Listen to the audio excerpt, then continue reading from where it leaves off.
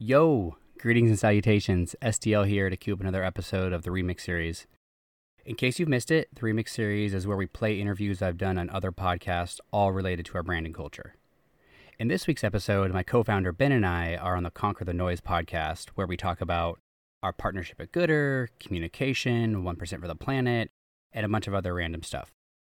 Jonathan and the whole Conquer the Noise podcast team were awesome to work with. And if you like what you hear, please go to their feed and subscribe.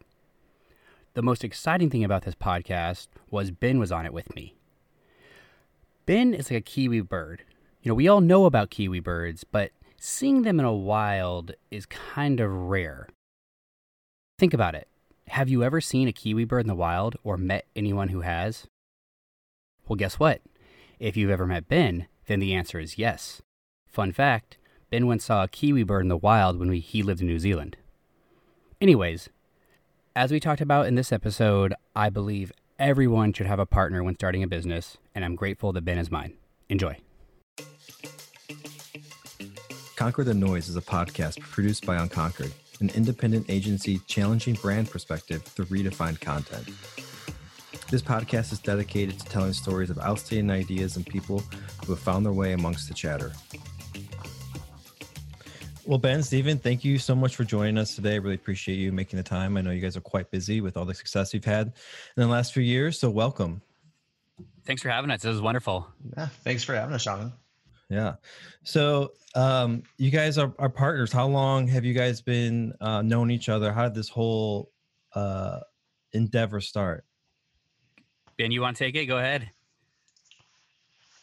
I'll take the first part, and then I'll let you do the history of Goodr. Yeah, I mean, Stephen and I have known each other since high school. So I don't remember which year of high school it was, but kind of back in the day, we both grew up in Arvada, Colorado, and just managed to kind of stay connected and stay friends that entire time through post high school, college, and then whatever kind of crazy adventures went on there. And I mean, Stephen moved to LA 2007, maybe. Stephen, is that right? Yeah, 2007, 2008. And I made the poor decision of going to law school about that same time.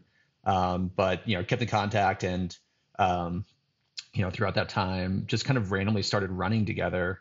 Well, not together, but running at the same time, getting into distance running. And yeah, just kept, had conversations about that, went to random races together, would travel in that kind of situation. So always kind of had conversations around running and our running adventures. But yeah, I don't know if Stephen, you want to talk about kind of the how that led to Goodr. I mean, Ben glossed over just like 1,000 just hooligan adventures in high school and college, and around the world, which is right, because we want to keep it classy. And then from a Goodr standpoint, it was weird how we both got in running. I got in a little earlier than Ben, but both kind of fell in love with it. And in 2014, we were training apart but separate to run the Grand Traverse, which is Crest Butte to Aspen. It's like 40 miles-ish. And that was 2014. And in there, ran a lot, talked a lot about running. When we'd see each other, a handful of times a year.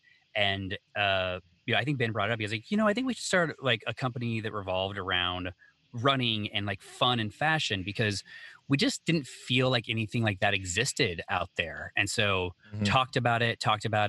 I had started several companies, and in 2015, I became obsessed with cheap sunglasses because was just didn't like spending a lot of money on eyewear. And I knew a little bit about the industry because I worked in some sports companies, and called Ben. I was like, we should do running sunglasses. And we got together and wrote a plan, and we were off and running. And that's the super short version of it. But it really came from this idea that we ran because we thought it was fun, and nothing out there was speaking to us. And so we wanted to do something that spoke to fun, and now we have Goodr. So I think it's interesting. So I have a co-founder as well. So I have a business partner. We were friends before, we don't go quite as far back as you two.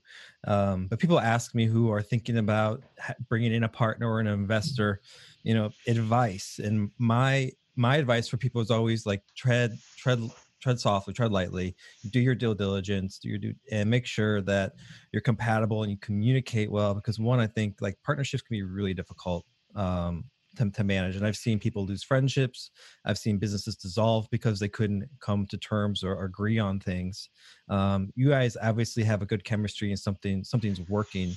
What do you credit to having a successful partnership over at Gooder?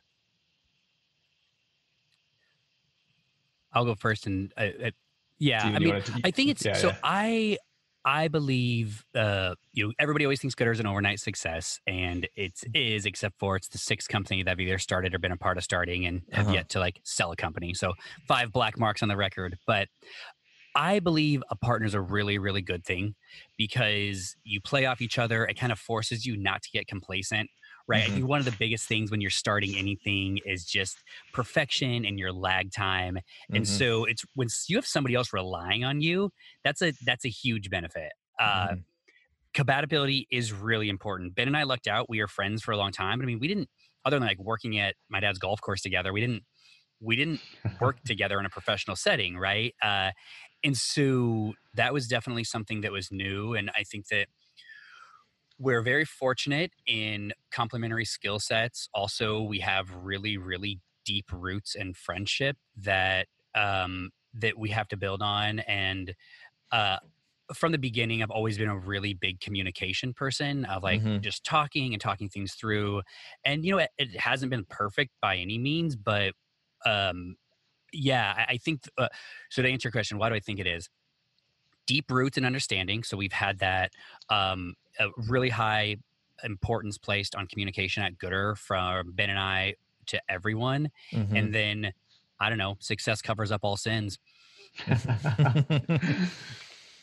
Yeah, I mean, I would absolutely double down on the communication portion of that. It's something that certainly I was never good at to begin with, but with Steven's patience, I've gotten a little bit better at. I'm a 4 instead of a 2 now on my communication and my communication skills. So that's good. But I mean, it's absolutely essential. And I think that's I mean, obviously any relationship, whether it's a business partnership or a marriage or whatever it might be, if you're not communicating effectively, it's chances are it's not going to succeed. Yeah. And I also think that we were 32, 33 when we kind of started this thing off. And so had, a plenty of life experiences and kind of matured a bit. I would bet a lot of money that if we had started this thing when we were 22, it would have blown up a lot quicker, a lot sooner, and wouldn't have gone as far. Because, you're just not as mature, or at least we weren't. I'm flabbergasted and blown away by all the really successful entrepreneurs who are, 20 or 21, who managed to navigate their ways through the kind of emotional minefields of starting a company. It's insanely impressive. I could never have done it. So, being a little bit older and more mature is, it's just something I needed and had to get to. And then, I'll pump some legal tires here a little bit just so I can justify all the student loans I have. But there's a bit of like good fences make good neighbors situation too. Like, we had all our legal docs lined up from the get-go. And so we knew exactly how much everyone owned of what. And so there was never any of those little squabbles that could have led to bigger problems. It's kind of you just knew how it was going to go. And that was before there was any money. I mean, it's, so it was really helps. Money, it really helped. It was negative money. It was negative money. It was negative money for quite some time. Yeah. So yeah, I think communication has to be number one on that list. Yeah, we did a similar thing where the first things that we put in place were actually legal documents to really define, I think, set the foundation really for the business and make sure everything's clear cut and we know, like you said, who owns what and where the lines are drawn, and that this is a 50-50 partnership. And it can get dicey if you wait too long to do that stuff. I think naturally for us, our skill sets, they complement each other in that he's a lot better at certain things that I'm not, frankly, and vice versa. Do you find that to be the case for the two of you? Ben, you have a background in law, so do you tend to lead more of the sort of operations and Stephen communications and marketing, or how does that split fall? Yeah, for sure. 100%.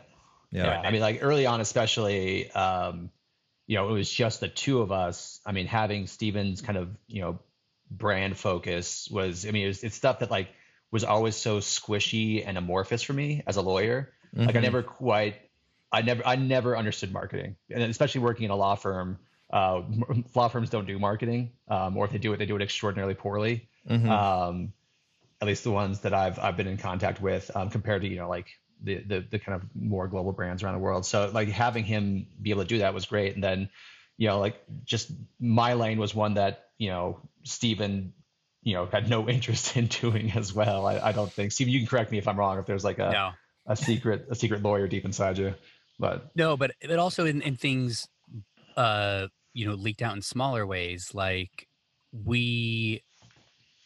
I hate reading long documents. It's just something I'm not good at, not a fan of it. And that translates to long emails too. And so before we had a real team, Ben and I were CC'd on like every single email, and Ben would do this thing that I would notice, or he would like Slack me. It was like, hey, if do you see that email from so-and-so, here's the deal. Where it was very much, he knew I wasn't going to like get bogged down in it, and like read it and cliff notes it for me. And like, like there's a lot of really small things like that hard to quantify and you put a count on that showed up, and you recognize those things in each other. Like, and if you're really good and successful, I think you just become good at noticing those things and helping each other out.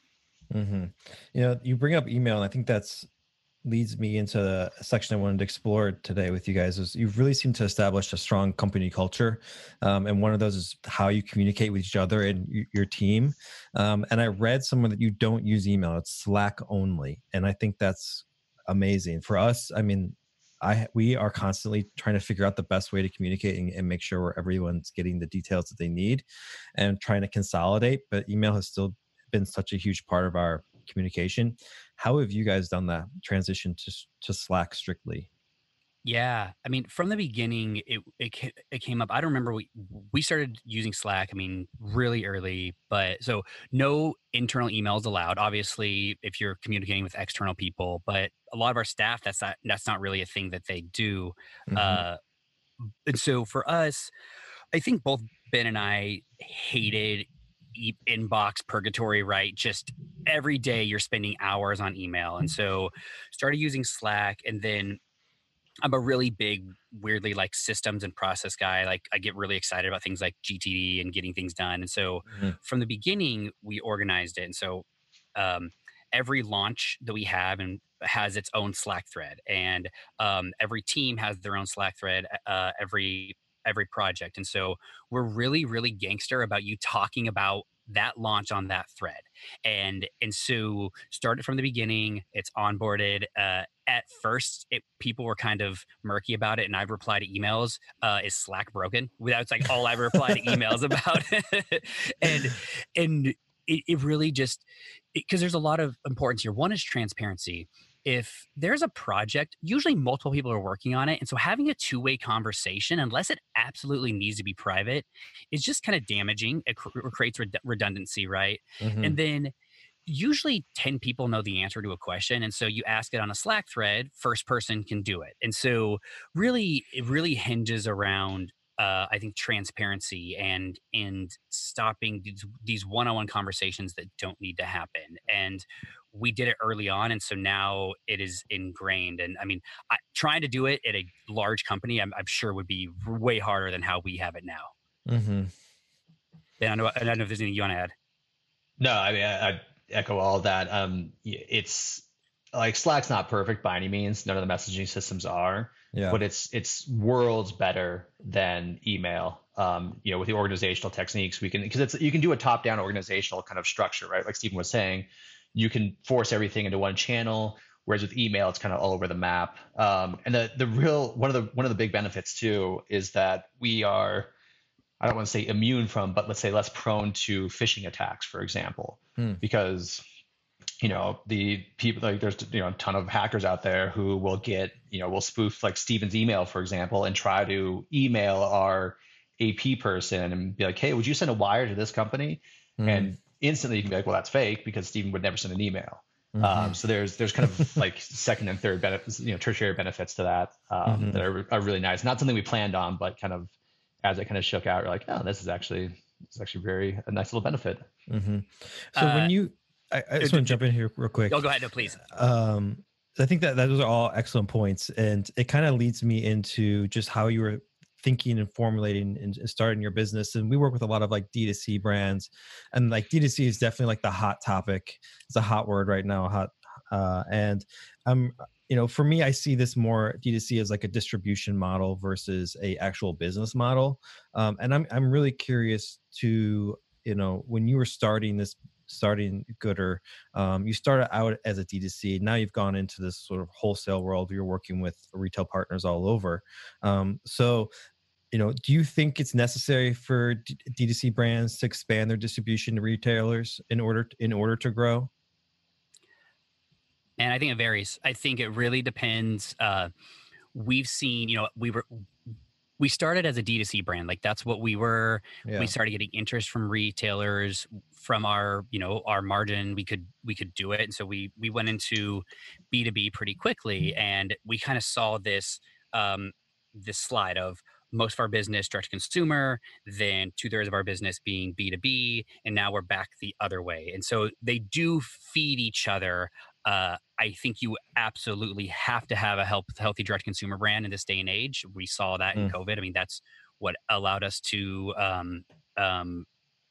keep going and thriving. And so it really depends.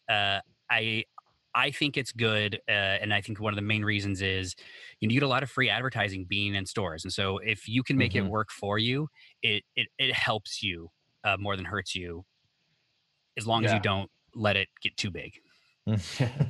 Yeah, I to Stephen's point, I mean, there's some, as long as you make sure you're not kind of sacrificing financially or operationally even to get into stores. I mean, this isn't the 1980s anymore. You don't need to be in Nordstrom's to get your name out there. There's so many other ways to do that.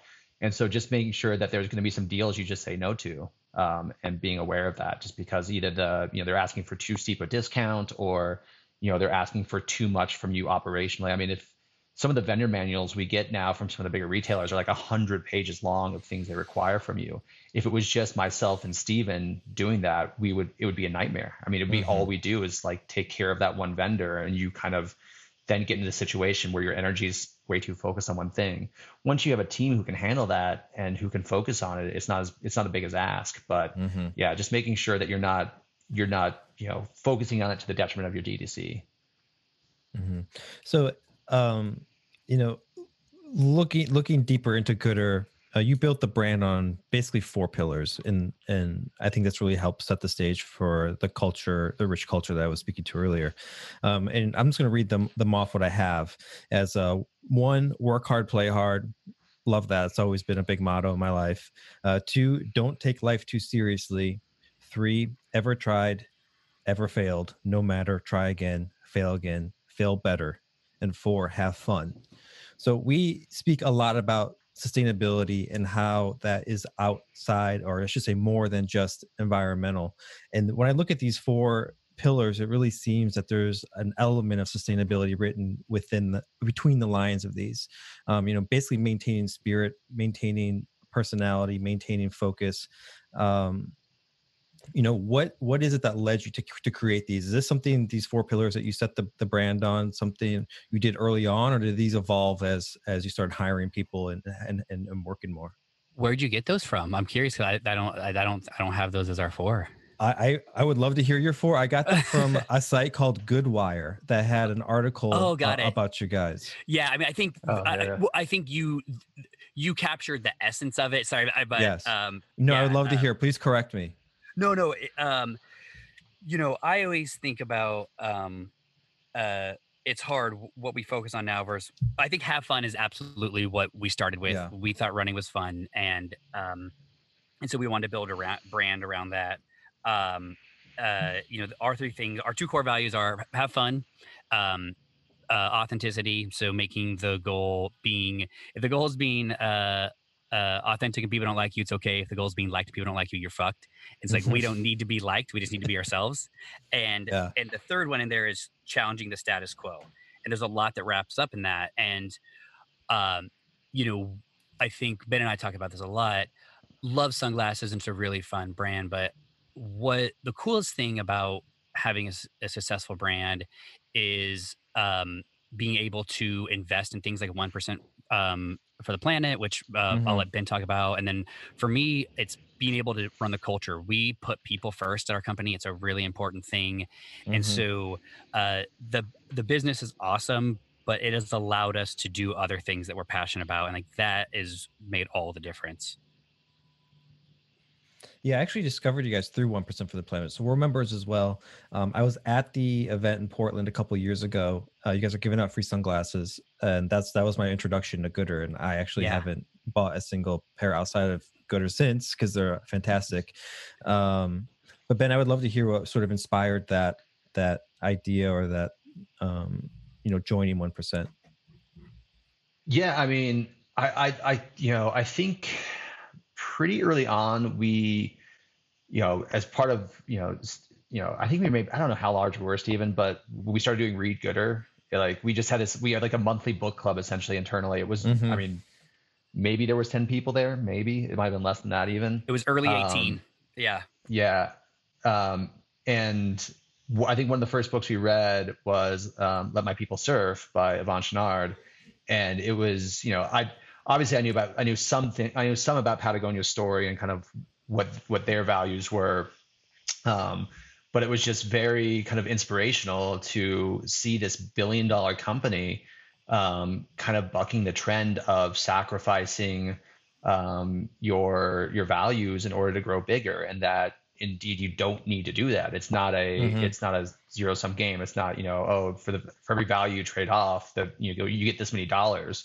They kind of prove that you can maintain who you are and make an insane amount of money. I mean, you talk to any entrepreneur out there, if they told you your business is worth $1 billion, they would take that in a heartbeat.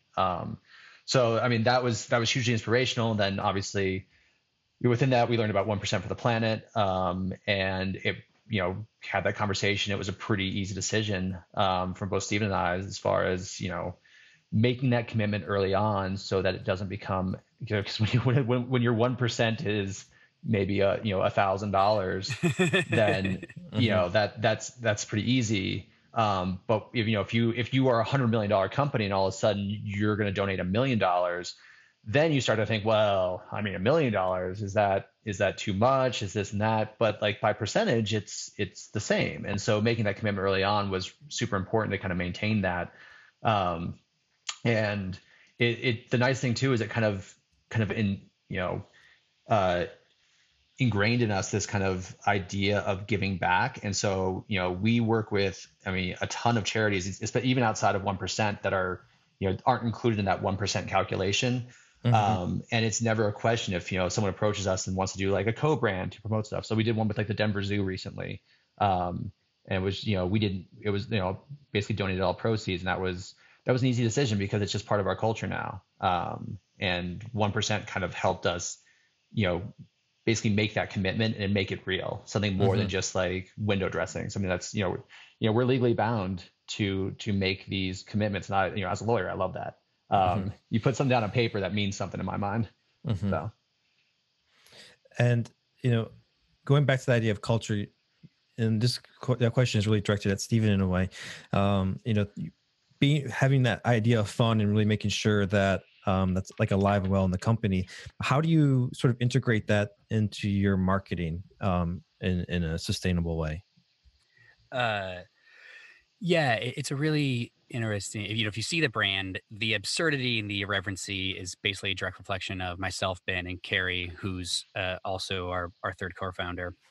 When she went to high school with us too, and I think what's interesting is I think sometimes when people see our brand from the outside, they think that we just sit around and slam margaritas all day. And so we've had to do a lot of work to communicate what we mean by fun. And to us, fun is being good. Like that's really important, and being inclusive and being inspiring. Fun is not celebrating without hard work. And we work really, really hard. And something that's a constant reminder in our culture is Gooder is a fun place to work if you love the work. It's not an easy place to work, actually. And that's something we had to kind of come to a head with in the past couple of years. We're 75 people now, and really understanding what we mean by fun. And so it's been a really fun, no pun intended, fun journey to figure that out and make sure that we're living into that value ourselves. Did that answer your question? It does, and I'm curious to what you say it's hard. Like, what makes it hard? Is it what are the challenges that you face as like a unique brand?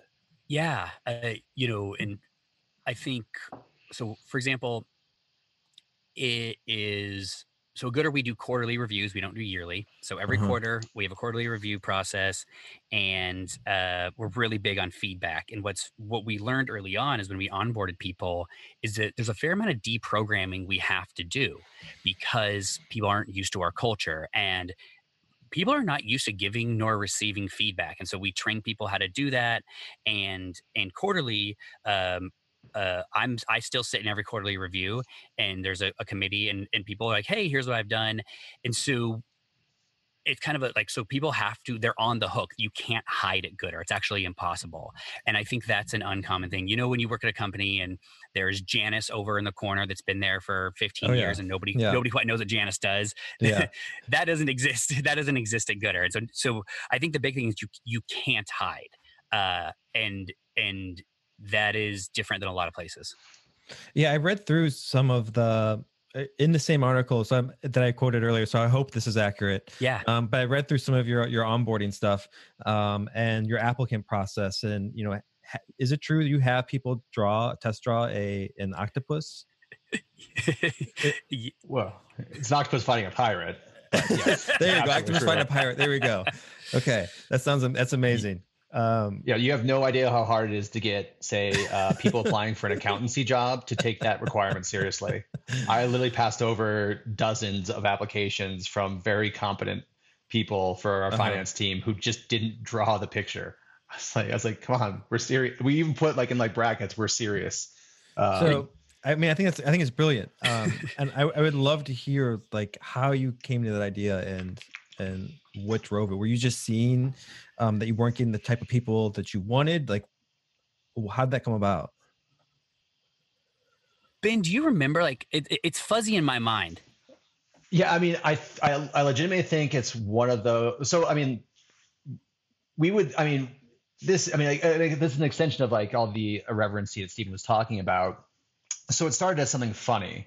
So I think in addition to, drawing that picture, we also required that people be okay with wrestling with a golden retriever.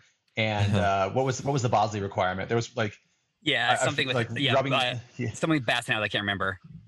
Yeah, but basically, it was kind of a joke. I mean, obviously, it's recommended you wrestle with my golden retriever because he's wonderful, but it's obviously not a requirement. But I think what we found is that as we move forward and kept that requirement, the people who sent us the picture, who actually did it, were by and large they're probably more likely to get our culture and want to be there.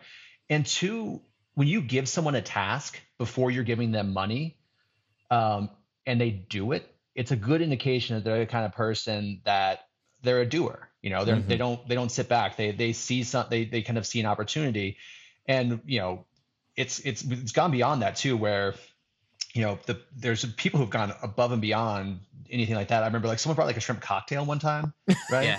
Yeah.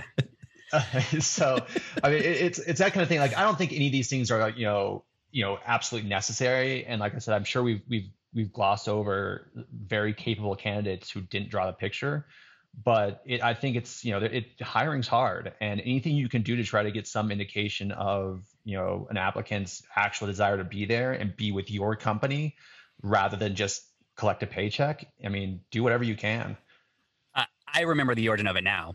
Ben wrote the on our website, like if you the return policy, and early on right, in the return policy, there's a line that says, to issue return, we never were serious about it, you must also submit a drawing of an octopus fighting a pirate. Yeah. And so right. Our customers would do it, and it was a really funny thing. And so when we started actually hiring people that weren't our friends, I just always loved that. And so I just threw that on there as a requirement. And to Ben's point, it's a litmus test, and Mm-hmm. it shows, one, you read the whole thing, and two, that you're willing to work.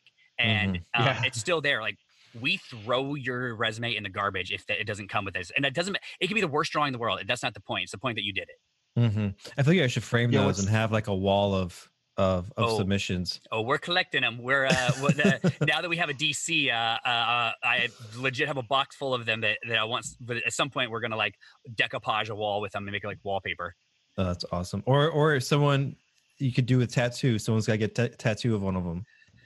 Well, four of our staff members got a tattoo of Carl on one trip. Carl the Flamingo, our mascot. So that was pretty cool. That's dedication. That's loyal. Yep. Yeah, it is.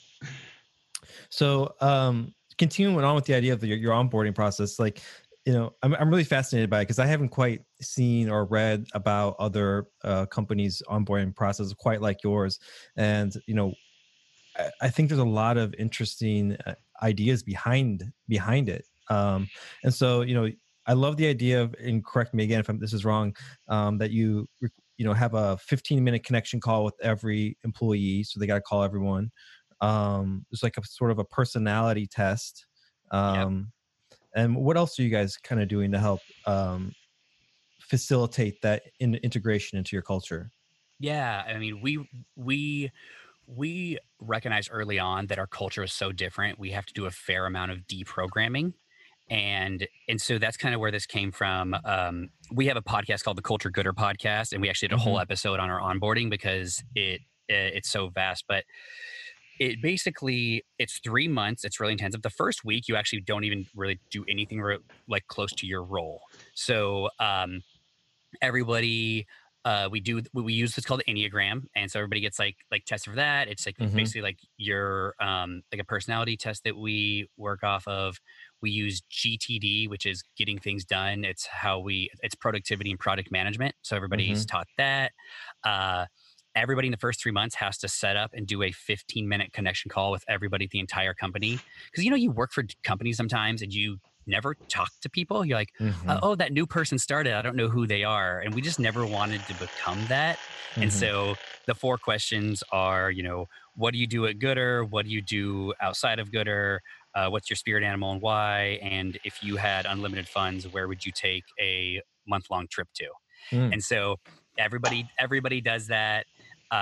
Also, obviously, everybody goes and gets a bunch of free sunglasses. And I know there's other things involved, like scavenger hunt. And then within the first 3 months, everybody has to with 12 different flocks. So like ops, finance, content, design.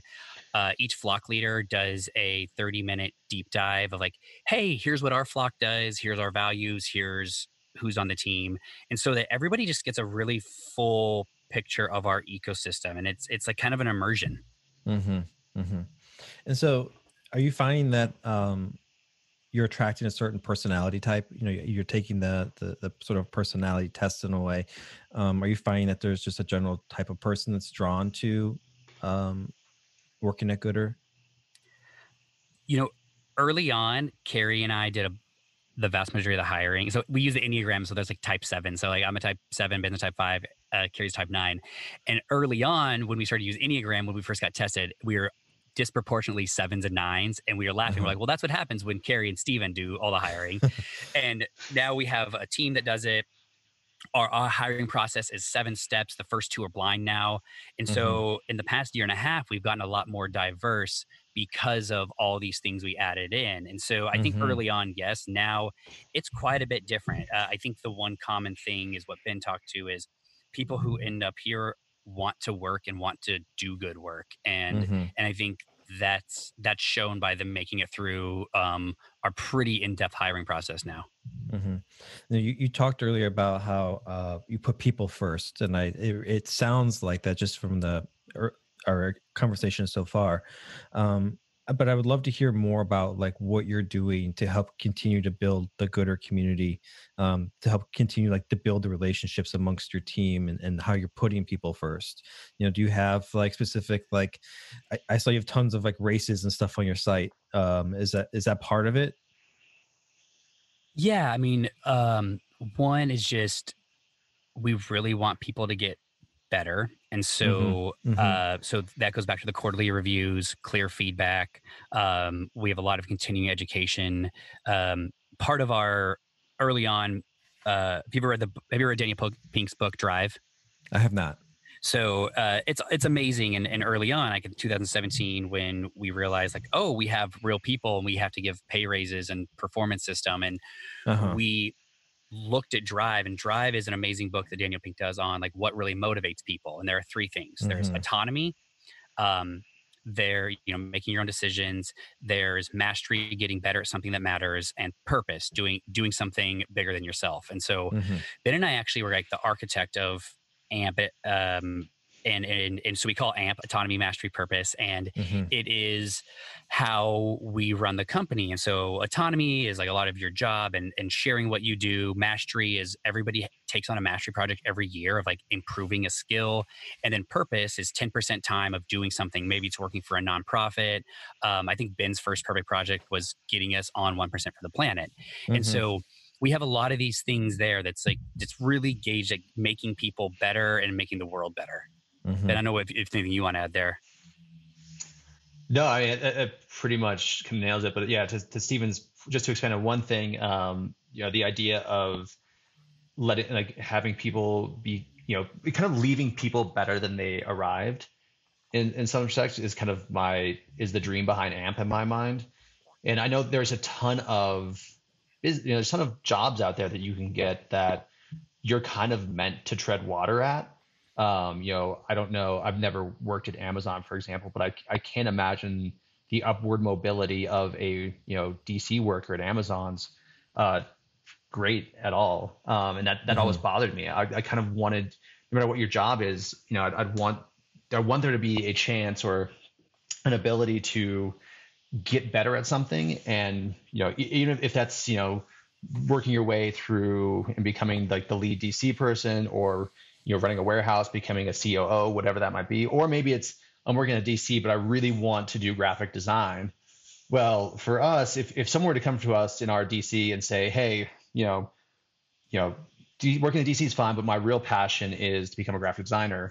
Would you be willing to, pay for a subscription to Adobe? Or, would you be willing to reimburse me for classes I'm going to take online for design? I mean, I'd say they're almost unequivocally the answer would be yes, because we want people to get better at something that matters to them. I mean, even it doesn't necessarily have to do with their job. It's pretty easy for us to be sold on that for that reason.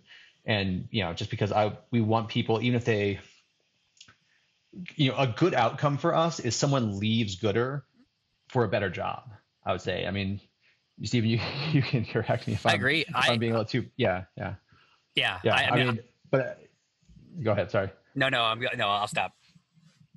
No, I think for us, that means that someone came to Gooder. Hopefully they got better at a skill that mattered, and they were able to leverage that into a better job than we can provide.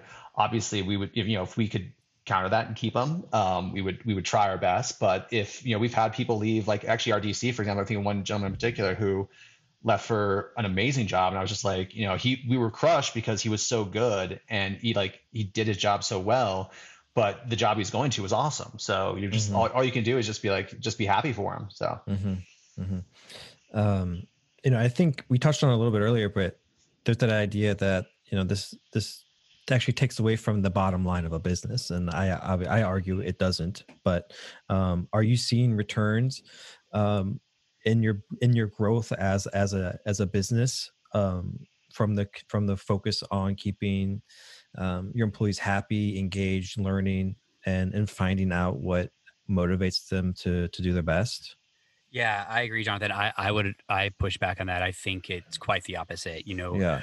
We value high performers. We train people because the expectation is that you're perfect or that you never fail, is that you learn and just keep growing. And we track revenue per employee. That's kind of a metric we use, and I think we excel with much less people than a lot of companies our size because of all of this work we put into the staff. Mm-hmm. Mm-hmm. And so, obviously we've been going through really challenging year. emotionally, stress wise, whether it's business or at home. And morale is just like one of these constant things that I think needs to be, or at least needs to be some social listening, at least on your teams. What are you doing to like keep the morale up amongst your 75 employees? Yeah, man, it's no playbook for this, right? Yeah. I always pride myself in having backup plans for the backup plans. Just a pandemic backup plan never made it to the list. Um, but I think a couple things. One is we were always a 60% virtual company. So even before COVID, you had to be in the office Tuesdays and Thursdays. Monday, Wednesday, Friday was optional. And Mhm. because of Slack and a lot of other things, we were able to pivot really easy to this virtual world. So that was a gift. And so, um, but fatigue is real right now. Screen fatigue, just general world fatigue. Not to mention, um, um, just everything's going on this year. Black Lives Matter, the election, like this has been a heavy fucking year, Mhm. and it's something that is just top of mind. And so, what are we doing? One is doing our weekly staff meeting. We have it every week. Everybody has puts in a box. It's life overwhelm and gooder overwhelm. And so gooder overwhelm is just workload.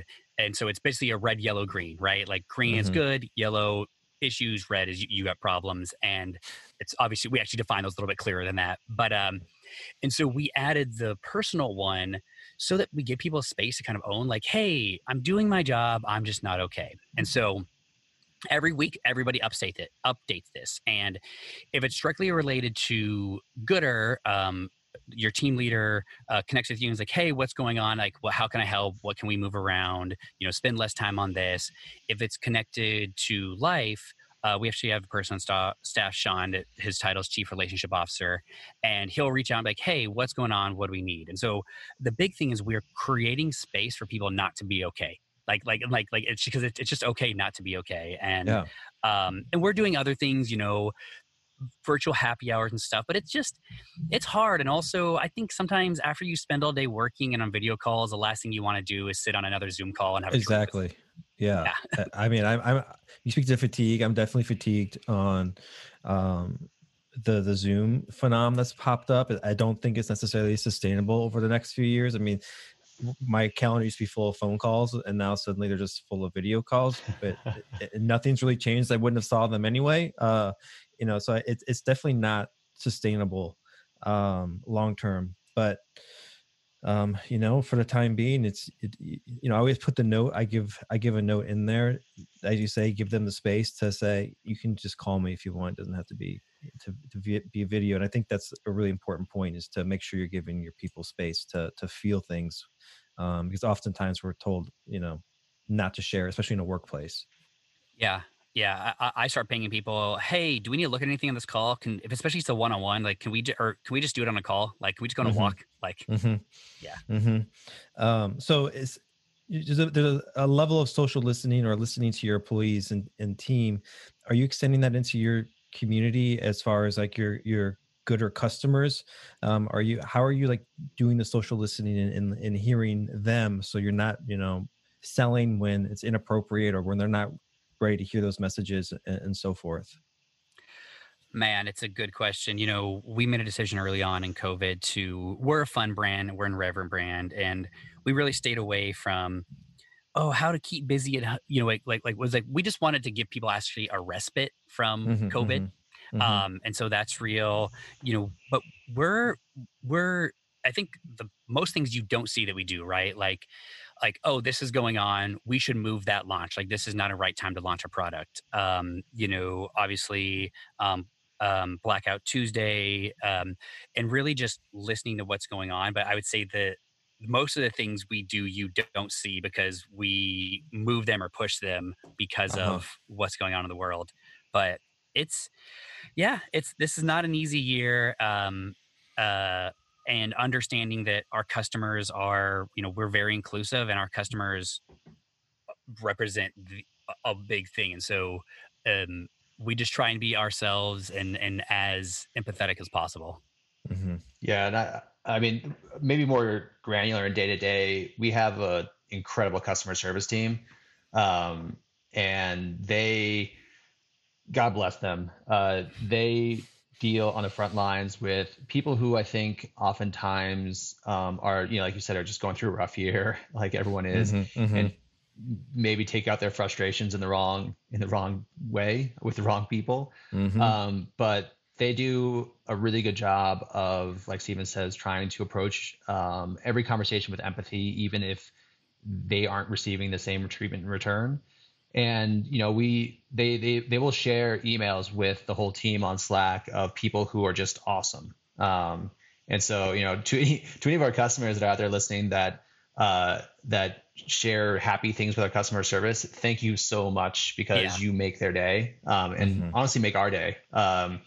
We really care about our customers, and so we take complaints and we take concerns, all this kind of stuff, extremely seriously. We respond. We try to respond to every email like in under 24 hours. And for a company, that's our size, that's not easy to do. And our customer service folks are, they do an incredible job to try and hit that mark. It's something that we, like, on the day to day, we pay attention to. They're doing God's work. And the other thing, Ben, you probably speak to kind of how we approached our retailers in May and April when COVID hit, because a lot of our accounts are small, run shops, mom and pops, and I don't know, Ben, if you could kind of speak to like the approach we took there, because like we exercise a lot of empathy with even our B2B partners. Yeah, I mean, in March, obviously, everyone was terrified. I mean, like we had no idea where this was going to go, and being a little candid here, our B2B accounts dropped. Our sales on, like, from year over year dropped 90%. I mean, which is just, your heart goes into your throat when you see something like that. When you're looking at the numbers, you're just like, we may not survive this. And we were able to stabilize, around, end of April, May, to the point where it was no longer an existential threat. I wasn't worried about if we were going to be able to pay payroll anymore. I was still am very worried about, just general business things, but of course, no longer as an essential threat. But, once we kind of stabilized, and actually even before, I still sit in on our finance meetings with our VP of finance and our controller and our AP person, NAR person. And we talked about, we had customers who were on 30-day terms. They'd buy sunglasses from us and then they'd pay us 30 days later. We basically reached out to, the person in charge of reaching out and dealing with the customers for payment basically reached out in a very kind of hopefully sympathetic and empathetic way, as far as like, hey, listen, we would obviously love for you to pay us on time, because we need the money and cash flow is the thing for business. But given that those stores were shut down and people couldn't go to them and buy things, and indeed some of them are still at like 10%. I mean, we basically told them that we weren't going to make any collection efforts. So if they couldn't pay us, they couldn't pay us. And we kind of let people pay us whenever they could. And I will tell you that from orders that were due when the pandemic hit, I think we have been fully paid up. It took a lot longer, but no one welched on what they owed us. They eventually paid up when they could. And it's really kind of heartwarming to see that our kindness was repaid with them repaying us, I guess literally repaying us. So it's good. And so we just kind of trying to understand, like, because our retailers are our customers as well. They're just as important as, our D2C customers. And so we want to make sure we take care of them. Cause I mean, especially early on, those like single store run shops were huge for us. They did so much work in just like pumping our brand's tires and making sure people knew about us, and like people would walk in their stores and they would talk us up. And so we'll never forget that. Like they were great for us, and we want to be as helpful as we can to be for them. So, Gentlemen, I appreciate all your time today. I know you have a very packed schedule, so I'm going to start to wrap things up a bit. And as we do, I just want to give another shout out to 1% for the Planet, because I think they're doing such great work. And And I'm aware you make their own sort of special pair of sunglasses. Is that right? Yeah. We worked with them to create a kind of fully recycled pair, basically. Yeah. So it's made from Trash. Yeah, that's it's amazing. Recycled plastics. Yeah. That's amazing. Yeah, we call them these shades are trash. Was the name of the colorway. So yeah. Yeah, I love the names you have on for your shades. I have the ones I have on my head, I think, are the Ginger Soul, or the other ones, which is, I fall into that category. As blonde as I am, I can't spend more than 3 minutes in the sun before turning bright red. Yeah. So I'm just going to direct people to your site, Goodr. It's goodr.co. Goodr.com. Right. .com. Yeah. Can people buy the 1% sunglasses on your site? Are they up right now? We sold out. Okay. Yeah, we sold out, but they sold out so much quicker than we ever thought. It was a huge success. So we're talking with 1%. We're going to do it again next year for Earth Day. Awesome. And I may be stepping on toes here, but I'll go ahead. And I think even REI might be in on that launch this time around, because they were super excited about it. So yeah, we're doing it again. We're super excited about it. It's, obviously 1% is huge for us. Anything we can do to get their message out more broadly is awesome. And so they will be available again kind of in a few months, I guess. Great. Well, thank you. Congrats on that. REI, that's a great partner to have. Sure. Yeah, they're awesome. Well, congrats, and thanks again, gentlemen. Awesome. Thanks, Jonathan. And John, this is a pleasure. If you have any questions, comments, or want to be on the show, please email me personally at j@weareunconquered.co.